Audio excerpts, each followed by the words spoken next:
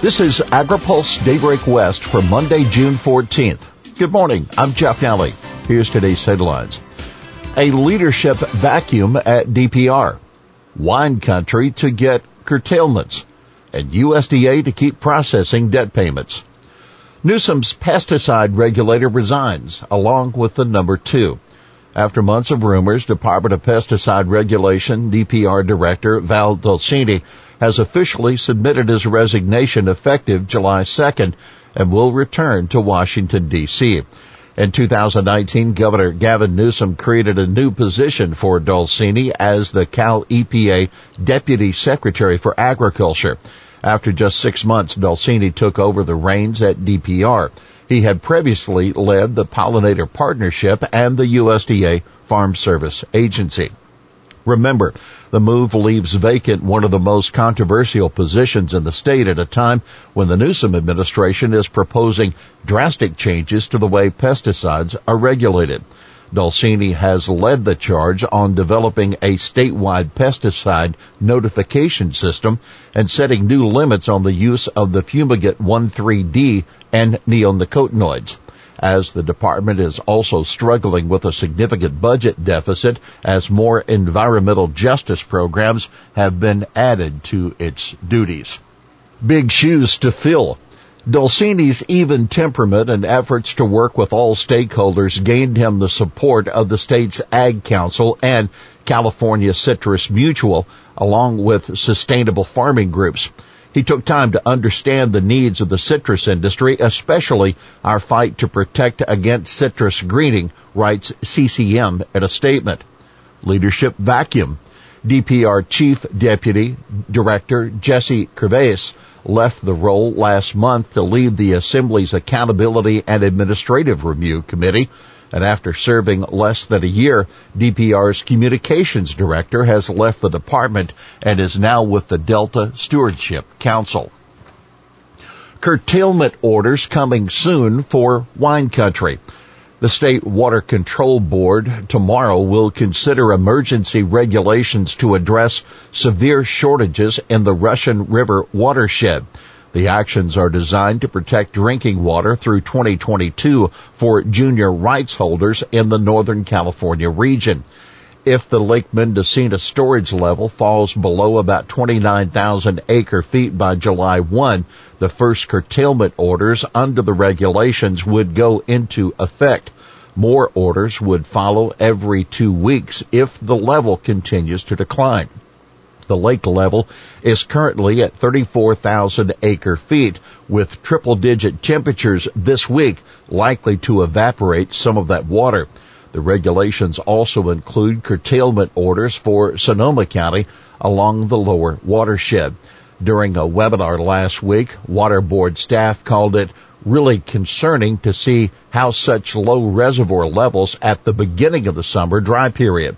Mendocino County Supervisor Glenn McGorty worried of more difficult times ahead. We're following fires and pandemic and now serious water curtailments, said McGorty. USDA halts minority farmer debt relief after judge's order. Debt relief payments to minority farmers from the Agriculture Department are on hold after a federal judge granted a restraining order in a lawsuit challenging the constitutionality of the program. We respectfully disagree with this temporary order, and USDA will continue to forcefully defend our ability to carry out this act of Congress and deliver debt relief to socially disadvantaged borrowers. When the temporary order is lifted, USDA will be prepared to provide the debt relief authorized by Congress, the department said in a statement. Under the American Rescue Plan enacted in March, minority farmers who hold direct or guaranteed USDA loans are eligible worth of 120% of the indebtedness. The additional 20% was intended to pay off taxes that would be due on the debt relief. In May, USDA began sending offer letters to farmers holding direct loans. You can read our full report at agripulse.com. Colorado legislature passes agricultural workers' rights bill. On June 8th, the Colorado Senate passed the Agricultural Workers' Rights Bill, SB 21087, after several amendments to the original legislation. In its original form, the bill called on the Colorado Department of Labor and Employment to promulgate rules, quote, to establish the overtime pay of agricultural employees for hours worked in excess of 40 hours per week or 12 hours in one day. As it stands now, the bill allows overtime hours and rules to be determined by a CDLE rulemaking process without specifying when overtime must kick in. Zach Riley, the Senior Director of Public Policy at Colorado Farm Bureau, told AgriPulse, Colorado Farm Bureau worked tirelessly alongside all of Colorado's agriculture industry to create flexibility and recognize the uniqueness of the food and fiber production industry. It was and still is so important that this legislation works for all employees and employers and does no harm to one of the state's largest economic contributors.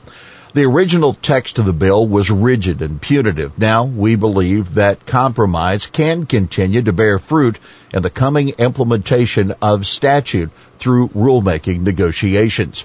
The Colorado Fruits and Vegetable Growers Association was also heavily involved in amending the bill. While CFVG was able to obtain some of its desired amendments, it said not only does this bill hurt farmers, it will greatly diminish employee paychecks and will eventually lead to less produce raised in Colorado as growers switch crops or sell to development.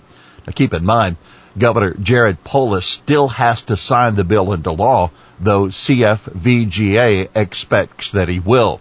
The CDLE will be required to draft specific overtime rules that are mandated in the bill by October 31st, and these rules have to be adopted by January 31, 2022.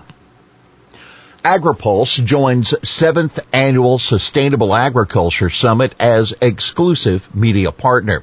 AgriPulse Communications Incorporated announced a new partnership with the Sustainable Agriculture Summit, joining the event at its 7th year as the 2021 Summit exclusive media partner.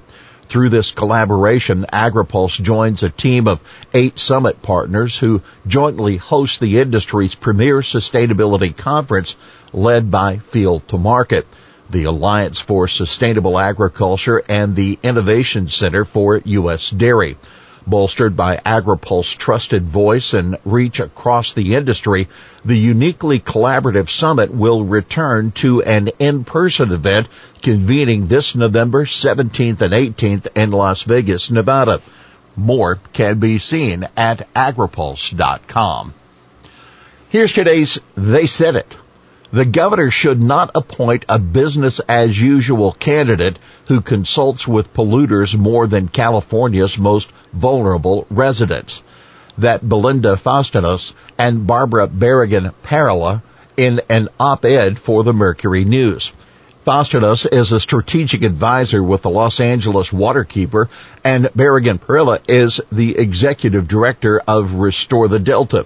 They argued that Newsom should appoint a state water board member who would protect Central Valley communities from decades of fertilizer over application and groundwater over pumping. Well, that's Daybreak West for this Monday, June 14th. For the latest news out of Washington, D.C., visit agripulse.com. For AgriPulse Daybreak West, I'm Jeff Nally.